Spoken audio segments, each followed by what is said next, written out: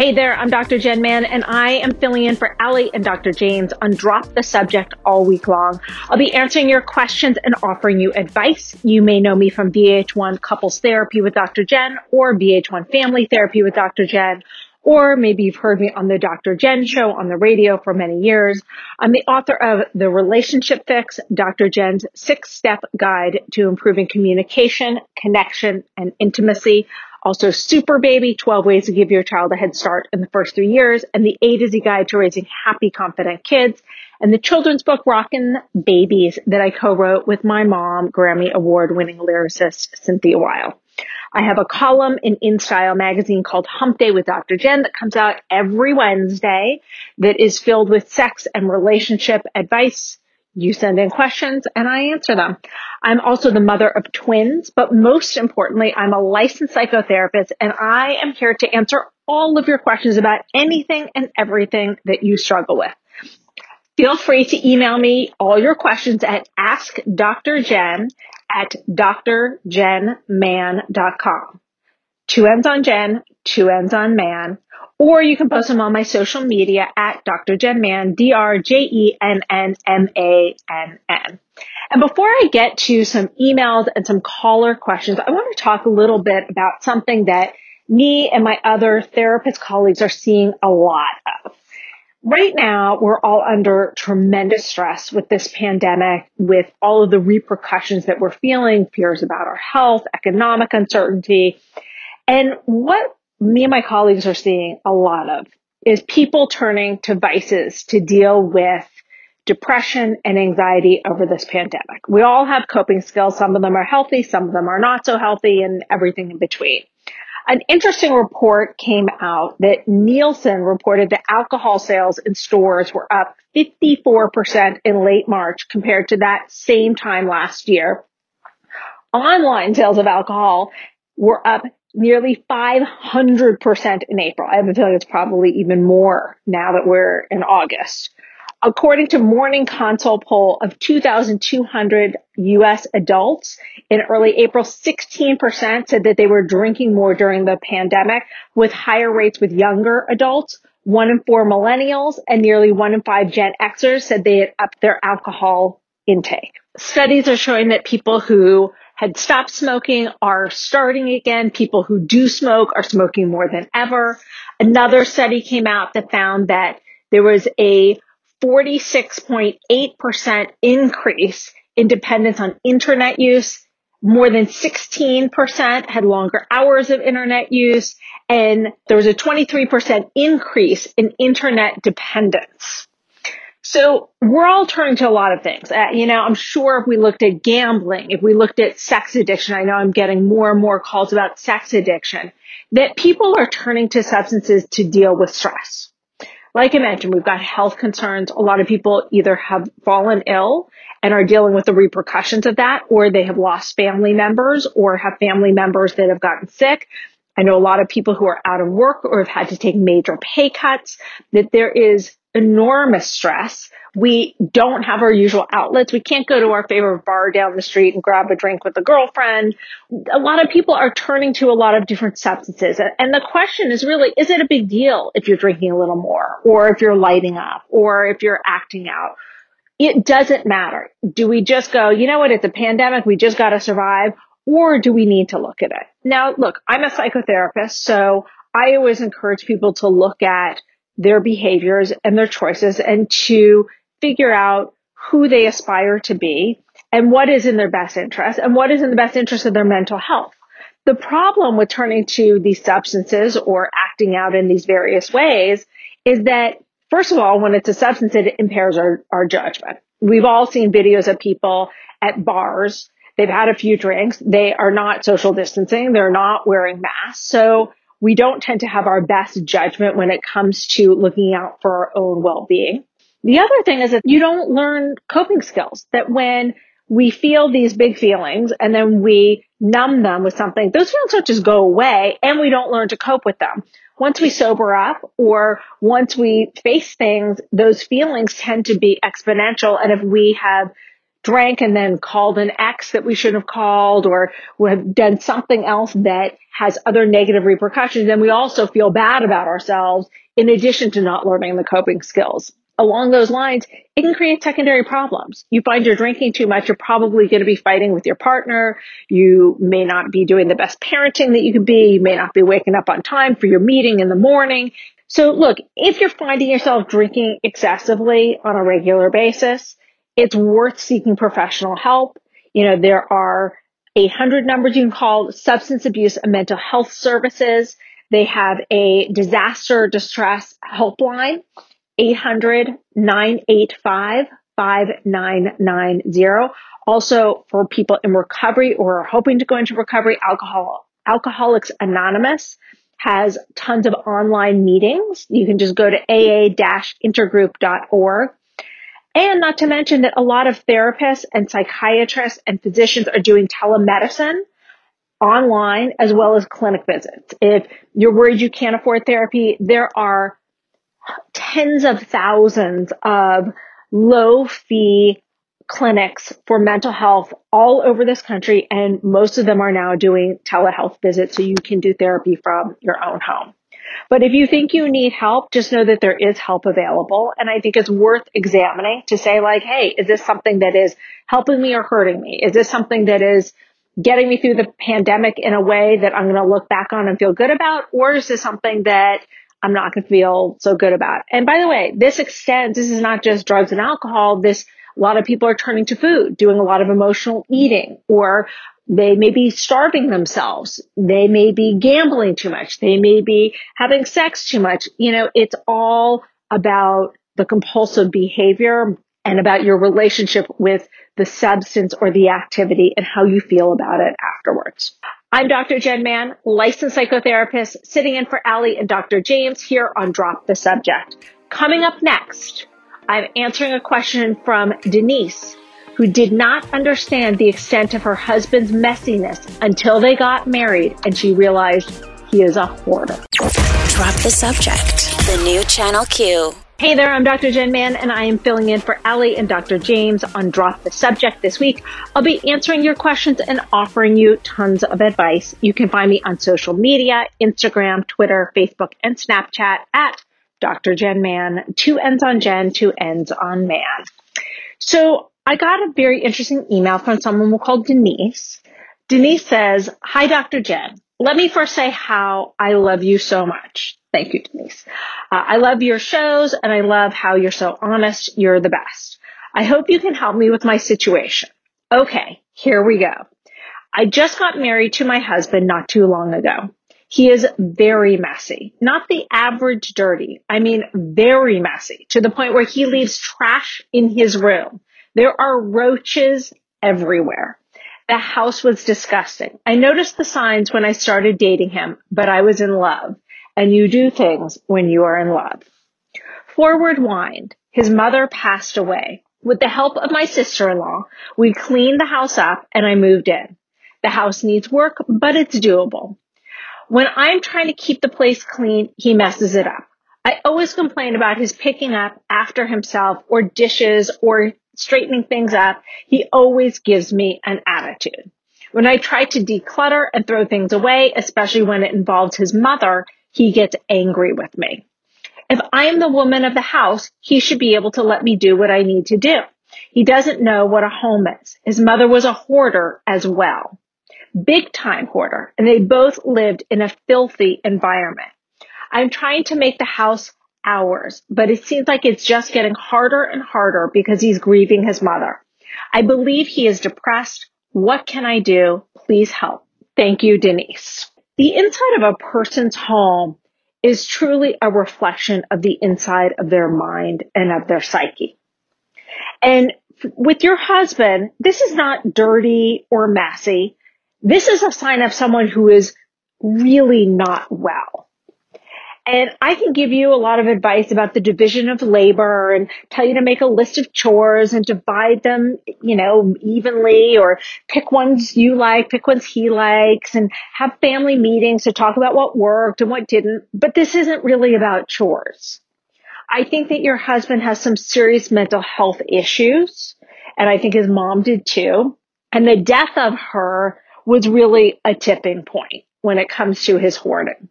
I also suspect that since she was a hoarder, and that action probably makes him feel closer to her. So if he is living in her house and she kept it messy and he keeps it messy, it's like she's still alive. And he doesn't have to face that she's really dead quite as harshly. I think that you've got a husband who has a lot of unresolved grief. I think you're right. I think he's depressed. I think that he probably has a pre-existing depression prior to the loss of his mother, but this has really put him over the edge. Obviously, like you said, you saw signs of this. You didn't want to see it because you were in love. You put your head in the sand, and you've got to take responsibility for the fact that this existed prior to you choosing him as a partner, but you chose to overlook it. And now it's coming up to bite you in the butt. And it's unfortunate for him because he's suffering so much. And it's unfortunate for you because to live like that is uncomfortable. It's anxiety provoking. It's upsetting. It causes enormous conflict. I think it's very important that he get involved in a grief and loss group. Right now during the pandemic, most therapists are doing online groups, online therapy that you can do it Zoom, FaceTime, so on and so forth. But I think that he really needs to do some work about his grief. But I think that it is even more crucial that he get individual therapy, that this is someone who has some serious mental health issues that go back a long way, and that he needs to take a look at that. He needs help to treat the depression. He needs help in helping him to see how unhealthy what was the norm in his family when it comes to living conditions, this kind of hoarding and living with cockroaches and that kind of disheveled environment, that is not healthy and that's not normal. And that he needs to be able to do the inner work. I don't think that he is going to be able to clean up. And even if he does, he's not going to be able to maintain it without doing the inside work to deal with the underlying issues. And he may even ultimately need a meds evaluation to be evaluated to see if he might be helped by some anti-anxiety medication or antidepressants. I hope that you will be able to help support him in doing that, because this is no way for you to live, and it's no way for him to live, because it really is a sign of some serious, more underlying issues that have to be addressed. I'm Dr. Jen Mann, licensed psychotherapist. I am sitting in for Allie and Dr. James here on Drop the Subject, and I will be right back. Drop the Subject, the new Channel Q. Ellen, welcome to the show. Tell me what's going on. Thank you for having me. Real quick, my 21-year-old daughter who lives with us and is going to school is a hoarder. To see her in the other parts of her life, at work, at school, she's a tremendously bright, engaging, funny, hardworking kid, and you would never know what is in her bedroom. Mm-hmm. It is disgusting. She has animals in there. Are they dead animals or are they live animals? Oh, I'm sorry. They are alive. Okay. They're her pets. Yeah. And she doesn't take care of them as she should. And I've tried literally everything. I've offered to help her. She started this behavior when her dad and I got divorced. That was 2011 that we got divorced. We were going through it like 2009, 2010. She did it at his house. He didn't tell me at all. I didn't know until after the fact. And then they went in and cleaned her room for her, which she took great offense to. And I tried to explain to him, you can't do that. Hoarders tend to get very attached to their stuff and having their things the way they want them.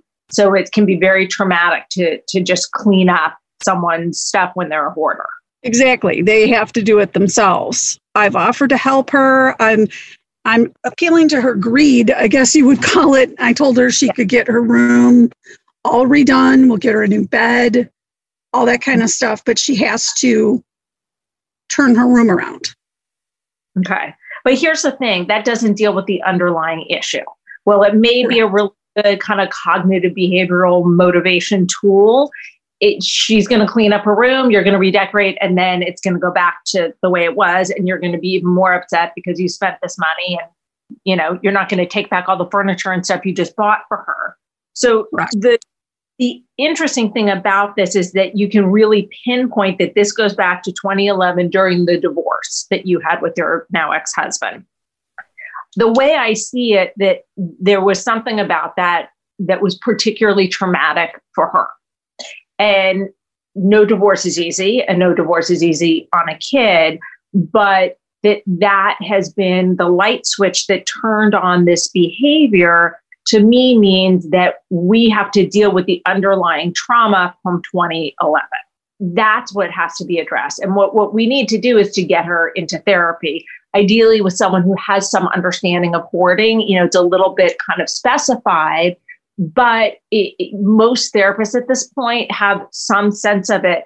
But if you can let the therapist know that this is when this started, this is what you've observed, hoarding is very symbolic in a lot of ways. And she's holding on literally to things, which makes me think that she's holding on to the past, that she is holding on to that time before the divorce. It's interesting that she's so well functioning in school and in work, which is a great sign. So it means that kind of her emotional structure is still intact, but she just needs to deal with the trauma. Do you know if she's open to therapy? I had her going, and then she's really closed off and stuff, and she just kind of squeaks by, and all of a sudden she wasn't going to therapy anymore. And I'm like, why aren't you going to therapy? So I'm trying to get her back in. Here's what I would do. I would let her interview like 6 people and pick the therapist. So give her a sense of control and power, that she's the one that gets to do the picking. Also, you want to make sure that it's a good match, that someone she feels like she can open up to. And most people don't realize that picking a therapist is a pretty complicated thing, that most people are like, oh, I found this person on my insurance list, or, oh, my friend recommended this person. But it has to be a really good match on many levels, because there are a lot of great therapists out there who your daughter might not connect with. It has to be just the right one. It's almost like dating. It's like the chemistry's got to be there. The connection's got to be there. So I would really let her interview a few people and then meet like at least 3 people and pick from those 3 people that she selects from the 6.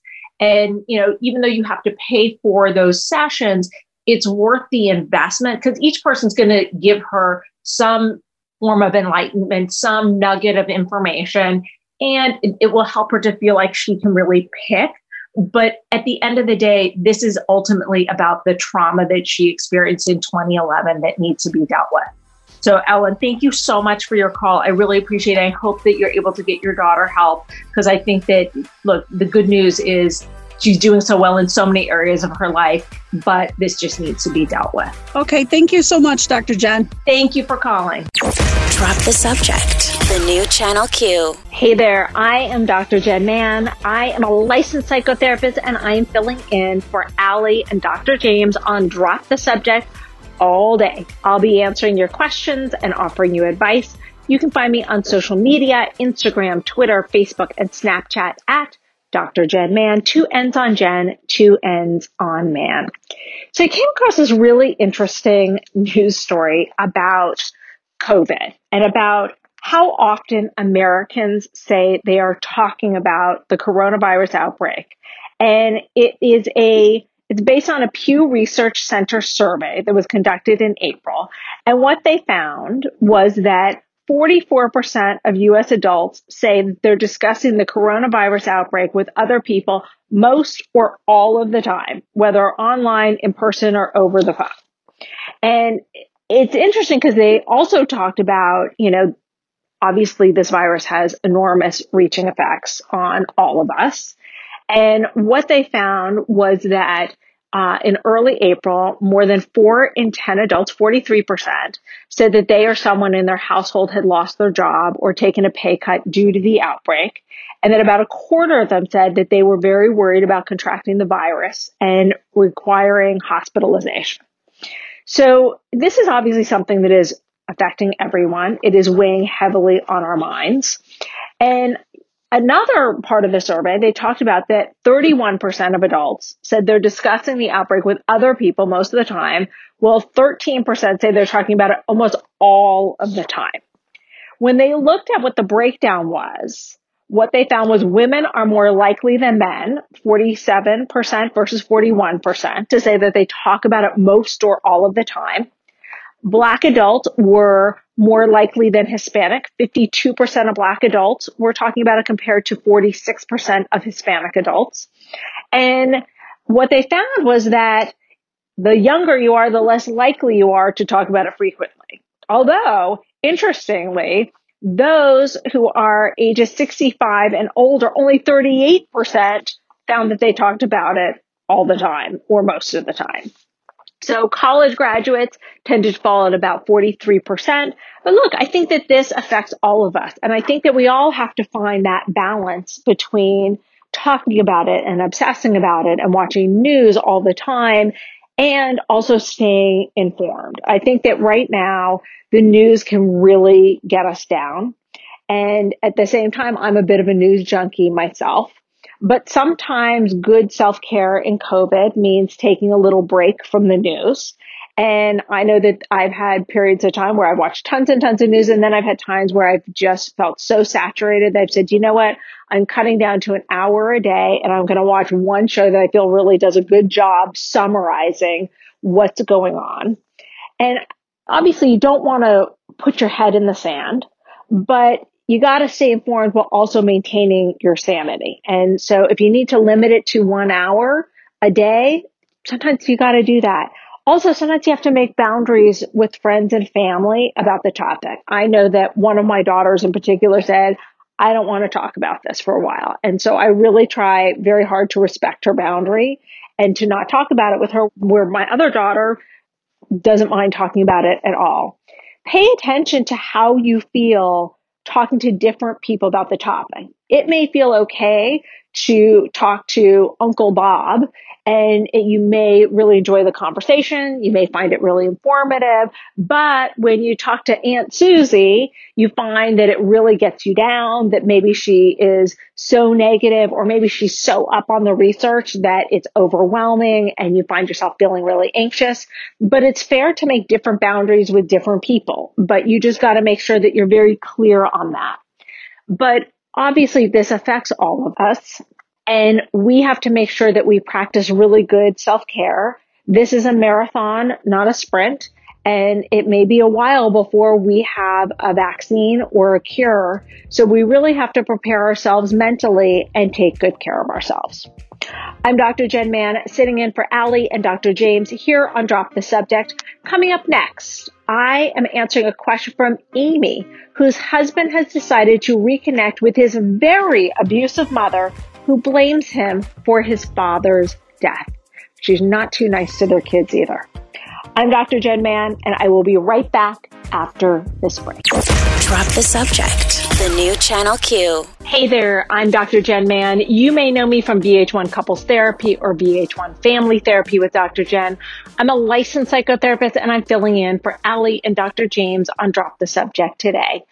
I'll be answering all of your questions and offering you tons of advice. You can find me on social media, Instagram, Twitter, Facebook, and Snapchat at Dr. Jen Mann, 2 N's on Jen, 2 N's on Mann. So this person writes and says, my husband and I are constantly running into the same problem with my mother-in-law. His mom and him had a terrible relationship growing up. They had no loving connections. She's an absent parent after the death of his dad and went into a depression and isolated in her room 24/7, left my husband and his brother to basically raise themselves from age 11 and 12 on. My mother-in-law even at one point blamed my husband for his dad's death, a heart attack. This drove them apart even further. Fast forward to him and I meeting, getting married, and having children. She and him constantly go back and forth about how she treats our children poorly compared to his brother's children. She treats them like strangers. She complains about babysitting for us, but then cries when we say we'll find someone else. She yells at our middle son, who has severe ADHD and autism, because he, quote, never listens, unquote.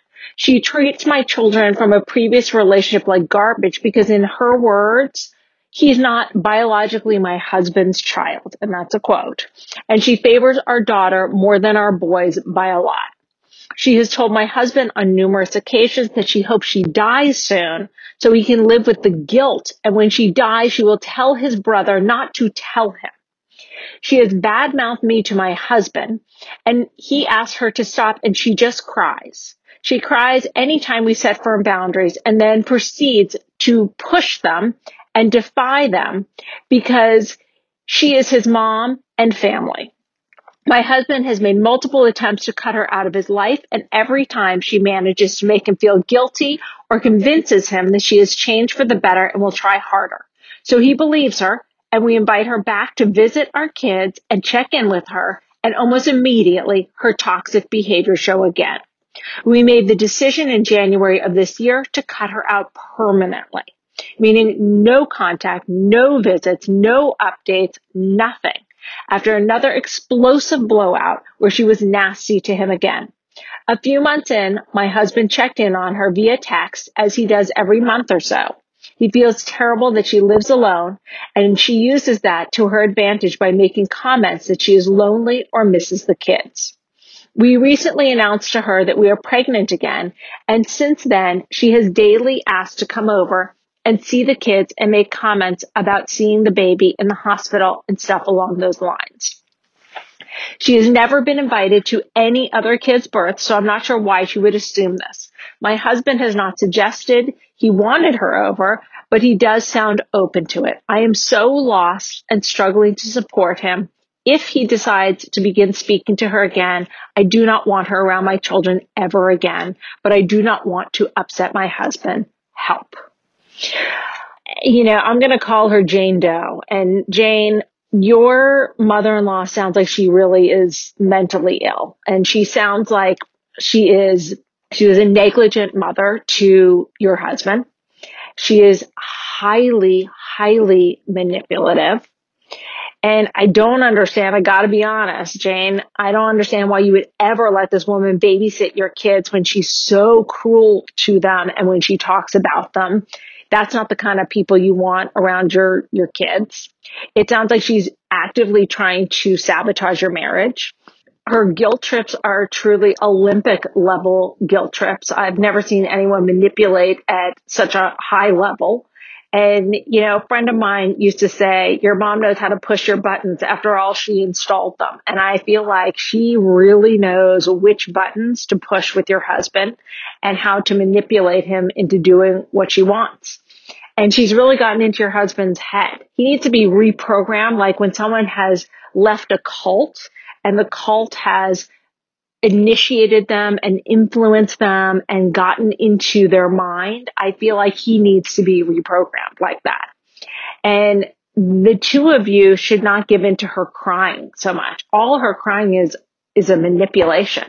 When you guys disconnected from her, which I think was a very healthy move for both of you, for your children, for your family, and she came back saying that she is going to do better and that she's changed, what evidence did she give you? What had she done to change? Had she gotten therapy? Had she attended a support group? Had she done anything? People don't change without taking action to change. Your husband really needs professional help to learn how to individuate from his mother and find the strength to stay away from her or make some very serious boundaries that he commits to regardless of crying or any of the other manipulation. And you say at the end of your letter to me that you don't want to upset him, but he's making choices that are upsetting you. And sometimes it's okay to upset our partner if it is something that is for the common good of our family and for our marriage and for our children. And I think that this is one of those things. And if he's unwilling to do individual therapy, which I really hope he'll do, because that would be really the home run for him, ideally with someone who has a solid grasp in family systems therapy. Then if he won't do that, then maybe he'd be willing to do couples therapy with someone so that the two of you could work together with a professional to help him to understand how this is impacting the marriage and also how it's impacting his mental health and your mental health and your whole family. So Jane Doe, I hope that is helpful. And I really, really hope that you're able to get some help for him. Right now, children and their families all over Southern California are going to bed hungry. Channel Q and radio.com have an easy way for you to help feed local students and their families. Text the word NEED to 76278 to give $1 and put food in the mouth of a hungry kid and their loved ones. Just $1 to make a big difference. Learn more about Feed Our Families on socials and at wearechannelq.com. I'm Dr. Jen Mann, sitting in for Allie and Dr. James here on Drop the Subject. And coming up next, we have celebrity divorce attorney Laura Wasser. Drop the Subject, the new Channel Q. Welcome back to Drop the Subject. I'm Dr. Jen, and with us is author, entrepreneur, and family law attorney Laura Wasser. She has represented celebrities like Kim Kardashian, Angelina Jolie, Stevie Wonder, and Johnny Depp. She's one of the most well-known family law attorneys in this country. She is also the creator of It's Over Easy, an online divorce service that's giving divorcing couples an accessible and affordable resource to dissolve their marriage. Laura Wasser, welcome to the show. It is my pleasure. Thank you for having me. Obviously, we're in a pandemic. The divorce rates are skyrocketing. What do you say to the person who is sheltering in place? They've been trapped in the same home with their spouse for however many months, and they're thinking about getting a divorce. What is your advice to them? Well, my advice to them now is probably a little bit different than it was 3 or 4 months ago. Obviously, nobody anticipated that this would go on for as long as it did. And I think one of the key elements that is giving people so many difficulties in relation to their divorce or marriage and everything else is just the uncertainty. When will this end? When will we bounce back? How will it look when we come out of it? And, you said divorce rates were skyrocketing. They're actually not. For whatever reasons, whether it's because people are not able to get access to the courts or because people that have been stuck together for all this time have actually decided to take some of your advice and really dig deep, address some of the issues that they've had in the past, use this time where you can't walk out of the house, where you can't schedule something with your friends or get away, where you can't necessarily throw yourself into work if you go to an office, but really, really focus on the issues you're having.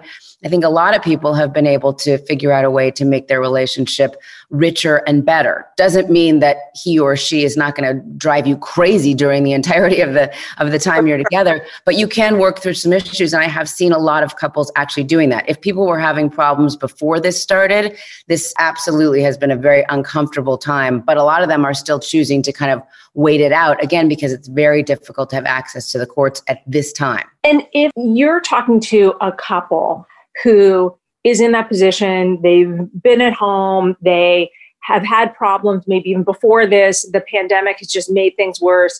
And you have someone who is just like, you know what, when the courts are open, I want to file, I want to get a divorce. What do they need to know? What should they keep in mind? What notes should they be taking? Calls should they be making? I would say one of the most important things, and just so it's clear, the courts are open. They're just super backlogged. So that's why a lot of people have been doing things online divorces, online mediation. That has been a huge tool right now. That is one of the things I would say is explore your options, educate yourself, figure out what this may look like for you, both as the result of being during a quarantine period, but also just what are the next steps? I mean, that's why we created It's Over Easy, because in addition to being able to do your divorce online, there is a wealth of information about what it will look like. Remember the book, What to Expect When You're Expecting?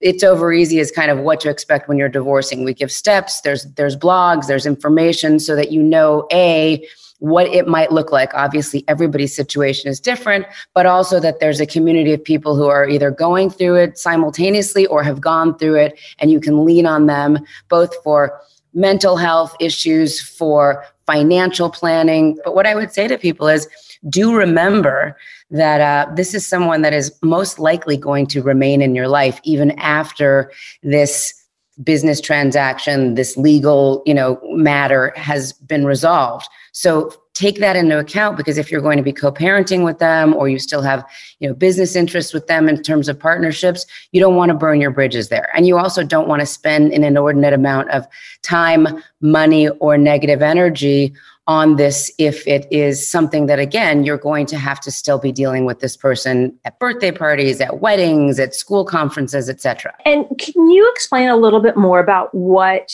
is It's Over Easy? One of the things that I hear, especially when money is an issue, is I can't afford to get divorced. And right. I think that It's Over Easy is such an amazing tool for people who are in that situation. So as you know, I've been practicing family law for a long time, and most of the clients of my firm are wealthy and or high profile individuals. And because as a younger attorney, maybe, 10 or so years ago, I really was finding myself at dinner parties and, picnics and school things, talking to people that were closer to my age and may not have been high profile or super wealthy about issues regarding their relationships and divorce. I thought, wouldn't it be nice to kind of provide that access to information to everybody? So I wrote a book called It Doesn't Have to Be That Way.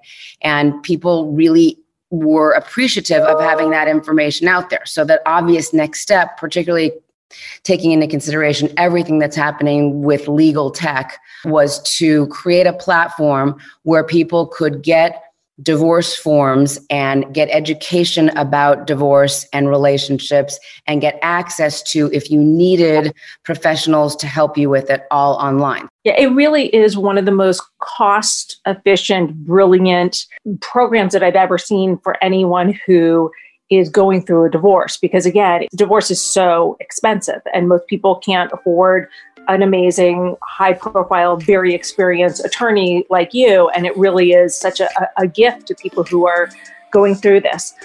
Laura, don't go anywhere. We're going to go to a break. But when we get back, I want to talk to you about co-parenting and how we manage that, especially during COVID times.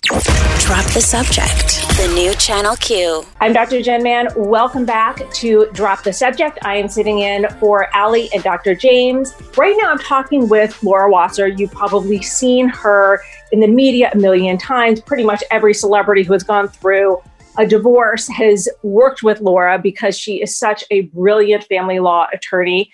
And I'm fortunate enough to have her here to talk with you and me about divorce and co-parenting and all of these issues that are coming up more and more during these COVID times.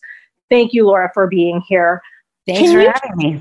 Can you talk to me a little bit about co-parenting during COVID and what parents need to know when it comes to what their rights are? I'm talking to a lot of parents who, and you helped me answer a question while I was on Loveline from a parent whose spouse is not taking COVID very seriously. He's taking it very seriously. She's withholding a child from him.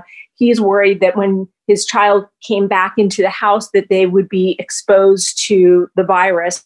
It seems to be the thing I see the most, where one parent doesn't take it seriously and is making choices that are dangerous and risky that could expose the child and the other parent to the virus. What are our rights and how do we deal with this? So when this all first started, Jen, we came up with around the country kind of task forces with judicial officers and family law practitioners and mediators and mental health professionals to talk about how we're going to deal with this. Because of course, yes, there was a ton of people saying, what do we do? What do we do? What do we do? This, he or she isn't doing it the way I would do it. And not only does it expose our kids, but then it exposes whoever else is living in our home as they come back and forth. And remember, at that time, it was right around spring break. So you had kids that were in other circumstances going to be traveling to see their non-custodial parent. We then moved into summer. We talked about a lot of remote learning issues. Which home are they going to be learning at? And now as we start the school year again, this is coming up over and over again. How are we dealing with these co-parenting issues? And I did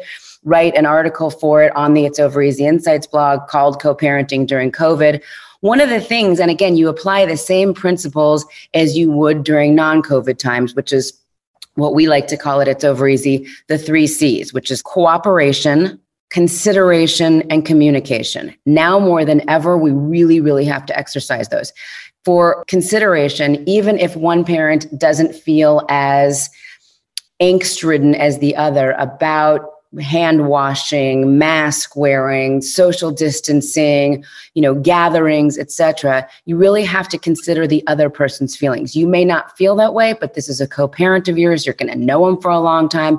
You don't want to put your kid in the middle. So you have to be considerate of their feelings. And even if you may not feel as anxiety ridden about it as they do, you need to make it a concern of yours because it is a concern of theirs. That cooperation will also work in terms of if you can't have your kid traveling to the other parent's house, or maybe it is better for him or her to do their remote learning at one household, but still we don't want to disrupt the custody schedule.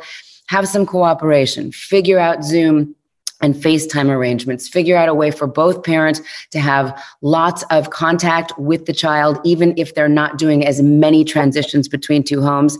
And of course, communication, always important, as you've always told everybody, Jen.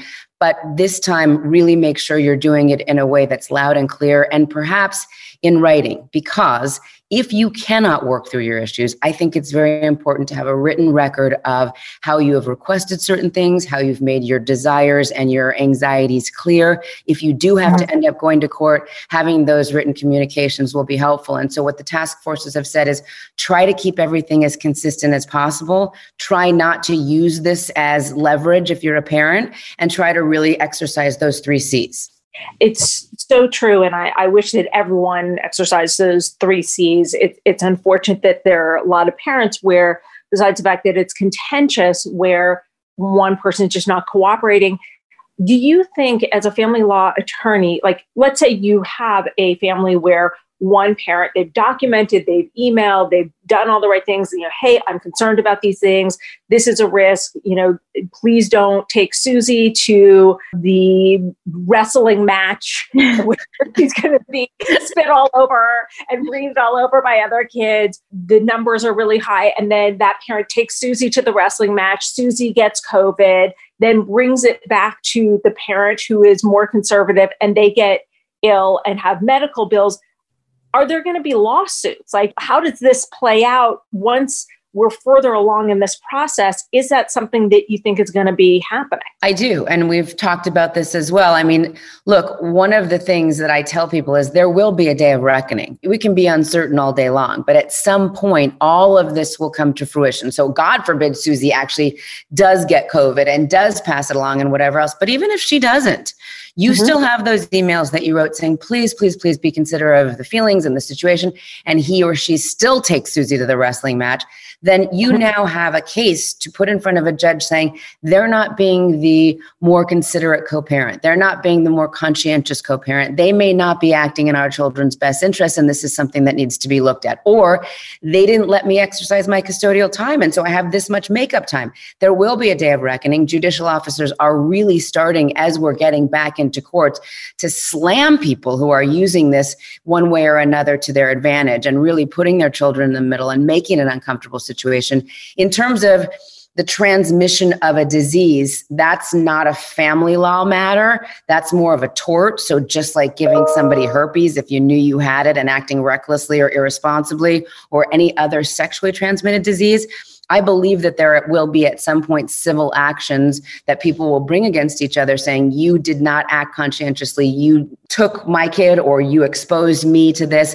The problem, as with any of those tort cases, is how do you prove where they got it? And so again, I'm not a civil attorney. I don't do that kind of work. I think you will see some of that.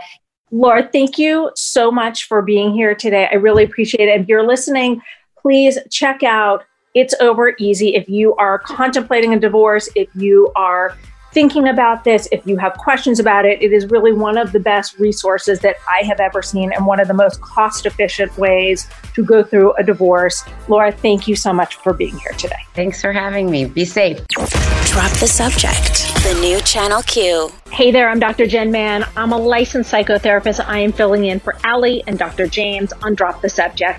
I'm so grateful to all of you for sending me your terrific questions. You can stay in touch with me on social media, Instagram, Twitter, Facebook, and Snapchat at Dr. Jen Mann, 2 N's on Jen, 2 N's on Man. So I got an email from someone who we're going to call Maddie, and Maddie writes and says, I was dating my ex for 5.5 years. It started out good. I was happy and so was she. She waited for me and didn't want to lose me. As time went on, that stopped. She used to drink, and that's when I felt I saw her happiness with me the most. When she stopped drinking and started smoking, I barely saw that happiness. When we fight, she's quick to just say, F it. We have communication issues. We didn't always. We've been broken up for 3 months now. I'm basing this off the fact that she thinks I was cheating because I didn't tell her who I was talking to on the phone. She's accused me of lying, but has no proof. She was the one who slept outside of our home, and she has so much anger. She said mean things. I am hoping that she doesn't mean them, and she doesn't speak to our son. My son was 4.5 when she came into our life, and he is now 10. We've been broken up over 3 months now, and she recently deleted photos on her Instagram that have me in it, but still has pictures of our son up, and still has certain pictures that has captions involving me like, quote, thanks to my wife, unquote. I am still in love because that's who I want to marry and be with and start a family. Do I just close this chapter or still fight even though she doesn't try to fight back for us? I feel like she thinks we're not worth it. Her ego is really huge. Oh, Maddie, this relationship sounds really, really messy. It sounds like there are some substance abuse issues. You said that she only showed her love to you when she drank. That's a problem. Sounds like she switched from alcohol to weed and is more emotionally distant. Sounds like you both have very low level communication skills. I got to call it like I see it, and it also sounds like you guys fight dirty when you say that she says mean things and that now she doesn't even speak to your son. It sounds like she's someone who cuts off the relationship quickly, that she does a lot of stonewalling where she just isn't responding, that you had this huge fight that was the end of your relationship. I mean, you're not even 100% sure that that's the official breakup date. The way that played out, the way you described it, shows a real lack of maturity on her end. And I'm sure you probably participated in some way. We tend to pick people who are at our level. This is irresponsible when children are involved. You don't have the luxury when you involve a child in your relationship, and your son has been involved in this relationship for 5.5 years. You don't have the luxury to have immature fights like this and walk out the door and not talk to people the way she has.